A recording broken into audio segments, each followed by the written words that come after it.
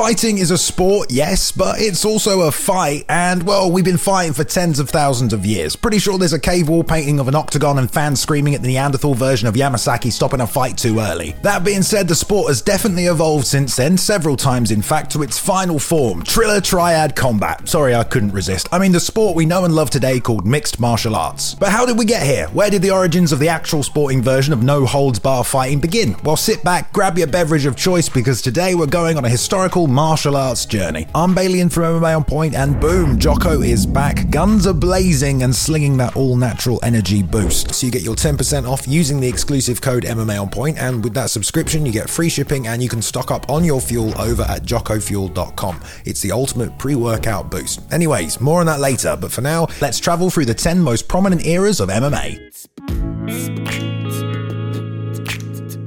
Number 10, Maeda and the Gracies. I suppose it's best to start at the beginning, as with any chronicle. Like most martial arts, the key is in the name, martial, and that's where jiu-jitsu originally came from, the battlefields of Japan, where samurais abandoned striking techniques that didn't really work that well when you're in heavy armor and the other dude might have a sword, and started to implement trips, throws, and joint locks as their last line of defense. Over the many hundreds of years, this developed into multiple styles and schools, but where our story starts is in 1882 with Jigoro Kano, a student of traditional Japanese jiu-jitsu, and the school he founded, the Kodokan. What he taught there eventually became known as Judo, the martial art we recognize today, and it had an emphasis on live sparring instead of drilling, with takedowns, chokes, and joint locks. One of Kano's students, Mitsuyo Maeda, was smaller than most, but still made effective use of the martial art along with traditional Japanese jiu-jitsu. Because he was a smaller man though, he concentrated and excelled at ground fighting, or newaza as they called it. He traveled the world to the United Kingdom, America, and eventually Brazil to demonstrate judo and Kano's teachings. It was here in 1914 he met business partner Gustavo Gracie and his 14-year-old son Carlos, who saw a demonstration by Maeda at the Da Paz Theatre and decided to take up the martial art. He studied for many years, eventually sharing his knowledge with his brothers, including Elio, who as a small man himself and had trouble executing a lot of the judo techniques, so he began refining them into an art that could be utilized by anyone regardless of size or strength, and it was from here that Brazilian Jiu-Jitsu was born.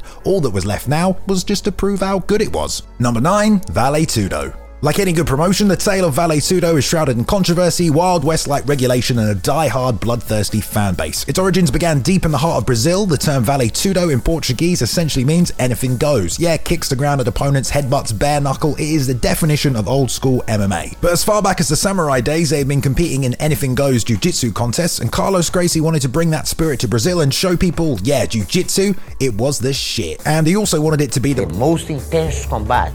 No gloves. No time limits, no rules. And it wasn't about money in those days, it was about representing your martial art bare-knuckled and bloody with no restrictions of technique or bells to signify the end of a round. Understandably, there were tons of serious injuries which resulted in some bad press, but between the natural desire to want to see some fistfights and the loyal fan bases created by the different martial arts being represented, it rose in popularity. By 1920, there were different martial arts gyms all over the country, and Brazilian circus promoters put on events where different styles would clash to see who was the best. Sounds familiar, right? In 1931, a legendary matchup took place between catch wrestler Rufino dos Santos and Carlos Gracie. The Gracie stipulations included Dos Santos wore a suit because that's what he walked around in, while Carlos wore his gi. Seems fair, and the full story behind this fight is worth checking out, but Dos Santos came out on top after Carlos left the ring under controversy. Dos Santos went on to train Euclides Hartem, who became a legend in his own right, founding Luta Livre, a submission wrestling art that spread among the Brazilian people, becoming a direct competitor to the Gracie's BJJ schools. In fact, in 1940, Euclides took on George Gracie and submitted him with an Americana, or a key lock maybe, in those days. Their rivalry continued right up until the early 90s. BJJ didn't use leg locks and Luta Livre did. They also didn't use gis and BJJ did, which really became a status symbol of wealth more than anything. Just lots to fight about there, but the idea of mixed martial arts and proving yours to be the best had only just begun. Number 8, shoot fighting. Meanwhile in Japan,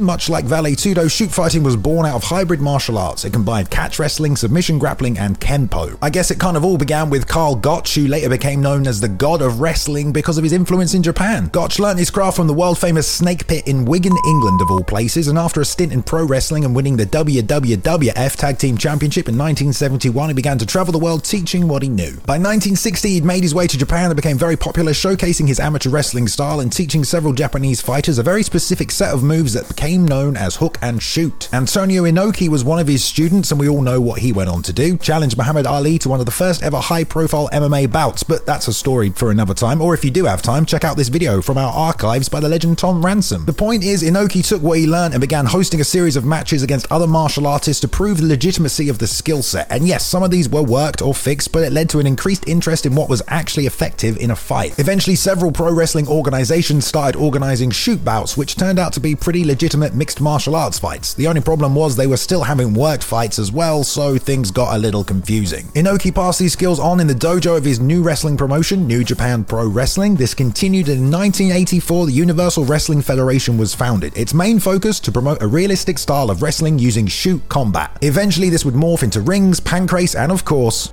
number 7, Shooto. Let's flash forward to 1985. Yeah, Commando just came out, and now we all know for sure that combat is much more about dropping the best one-liner possible on your opponent rather than showing how good your actual fighting skills are. Well, Shooto wanted to prove otherwise. They formed in 1985, and it's considered to be one of the first actual MMA organizations. It was derived from the popularity of shoot wrestling, but really it had all aspects of fighting, with plenty of striking arts being featured as well. We have Tiger Mask Satoru Sayama to thank for the founding of this great promotion. He was a pro wrestler who had trained in shoot wrestling and wanted to create a sport that was basically fighting in the most realistic way possible. He learned his skill set under Inoki, but his style had developed along with others and with the influences of judo, kickboxing, Muay Thai, and even Sambo. Compared to other popular promotions like New Japan Pro Wrestling and the Universal Wrestling Federation, it intended to have no predetermined rule sets, and their first event took place in 1986. The fighters wore shin guards and headgear but fought bare knuckle with a full range of MMA techniques available to them. In Satoru's own translated words, he said, "Shooting is a sport in which one competes the results of training to one's heart's content within the bounds of set rules, order, and courtesy." Sounds friendly enough? A far cry from the Vale Tudo rings of Brazil and the Just Bleed fans of the early UFC. The original document published by Satoru has been uploaded to MMA community forums, and in it he lists the rules, the reasons behind the sport, and all the martial arts involved, and yeah, there are many. Supposedly it was also supposed to have a giant octagon ring and everyone was supposed to be wearing masks, but by 1989 they created a professional version of the sport and it continued to 2020, but something else entirely was going on the other side of the world. Number 6, BJJ versus Luta Livre. We've already briefly discussed the wars that occurred in the gym stemming from the rivalry between the evolved Brazilian catch wrestling art Luta Livre and the modified Japanese Jiu-Jitsu BJJ, but it went far beyond just that, and it wasn't just between those two. Muay Thai schools were involved as well, and it continued for many years, and by the early 90s these fights started to gain enough attention to be televised. The rivalry had reached a boiling point after Rickson Gracie challenged Luta Livre star Hugo Duarte at Pepe Beach in 1988. I say challenged, he basically just walked up to him, slapped him, and they started fighting. Rickson pretty much dominated him, so Hugo and around 60 other Luta Livre fighters tooled up and stormed the Gracie Academy. And when I say tooled up, I mean knives, machine guns, everything. They were met by 76-year-old Helio Gracie, who somehow diffused the situation, and Rickson and Hugo had a rematch in the car park. There were no excuses this time and Rickson won, but the rivalry was still heating up. Then in April 1991, the Rio de Janeiro newspaper reported, according to Waleed Ismail, who was a brown belt at the time but actually went on to beat Renzo and choke Royce unconscious, he basically told the paper Luta Livre was just a bad copy of Jiu-Jitsu, and boy did they not like that. A crew of Luta Livre fighters invaded the Copa Nostra organized by the Gracies. Hell was once again about to break loose, but Carlson Gracie controlled the situation like his uncle Elio had done before him, and to settle the agreement they arranged to do battle in one of the most epic events in no-holds-barred history. Desafio, Jiu-Jitsu versus Luta Livre 1991. The challenge generated interest from Rede Globo, a major TV company in Brazil, who agreed to televise the event, and some of you will recognize some of the fighters that took part: Waleed Ismail, Hugo Duarte, and also future UFC champions Marco Ruas and Murilo Bustamante. Well, actually Ruas missed the fight, so there were just 3 fights televised, but this was live MMA, not street fighting. The combatants were using technique and skill to defeat one another, and the Jiu-Jitsu guys won all 3 of their matches, which led to a major boost in its popularity.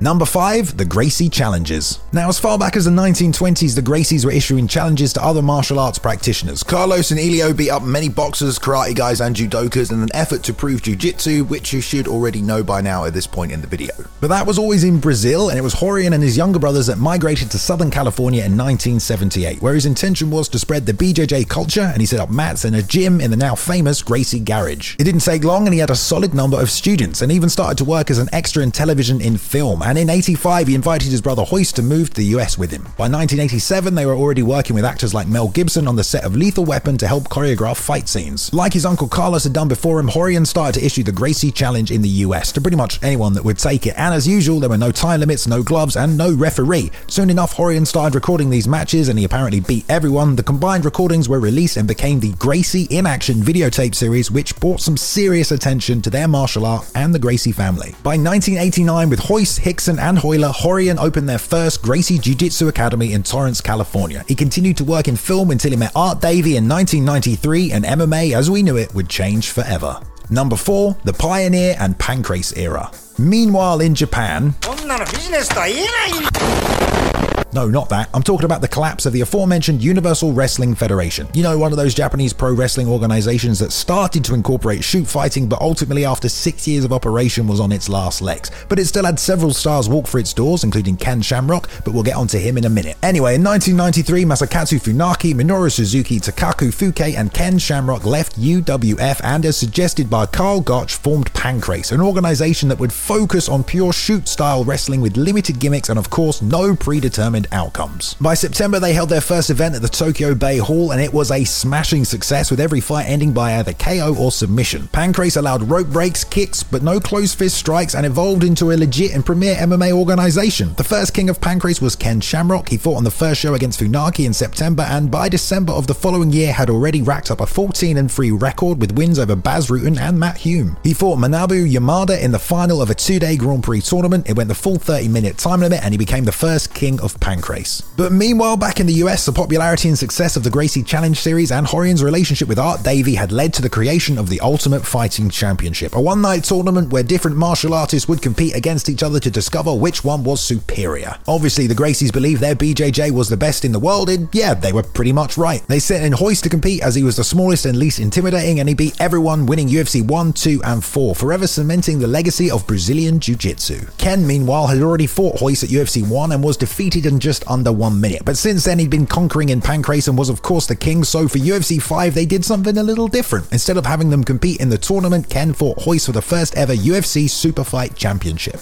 After 36 minutes it was a draw, and to be honest it wasn't all that entertaining, but after UFC 4 went over the time limit and the pay-per-view was cut off, they needed a solution. Horian though had never wanted time limits, and UFC 5 would be the last time the Gracies were involved. The sport was evolving and the UFC was just getting started. Number 3, MMA regulation begins. So people like watching fighting, especially when it was advertised as 2 men enter, 1 man leaves, as everyone's dreams of Bloodsport the movie were finally coming to life. It was this kind of advertising though that actually propelled the sport forward in its early years, especially when it came to VHS sales that were treated like Prohibition moonshine. After UFC 5 it was open season on rule sets, and they experimented with a few variations until UFC 9, where they completely did away with the tournament format in favor of pre-scheduled bouts. But in the lead up to this event, it was Arizona Senator John McCain who came forward declaring the UFC a brutal spectacle and the famous line, human cockfighting. A legal battle ensued and UFC 9 was allowed to go ahead, but with no closed fists and no headbutts. Of course the fighters didn't really pay attention to this, but shots had been fired. After UFC 9 though, things actually got a lot worse, eventually leading to the UFC being pulled from pay-per-view broadcasts as well as a number of cable systems. Basically they were dead in the water and the UFC was banned in as many as 36 states. So they had to do something and began to implement some more rules, taking a note from boxing, which was a rule set a lot of commissions recognized. They introduced a 10-point must scoring system along with weight classes, time limits, and rounds. They now had MMA gloves, got rid of headbutts and elbows to the back of the head, and kicks to a down fighter. Okay, so now we're starting to see something that pretty much represents the sport we have today. So things carried on and the UFC kept putting on events, but it wasn't enough. The owners, SEG, were on the verge of bankruptcy, few states were sanctioned, and pay-per-view had pretty much dried up. But Dana White convinced Lorenzo and Frank Fertitta to buy the company, and so they did for $2 million, and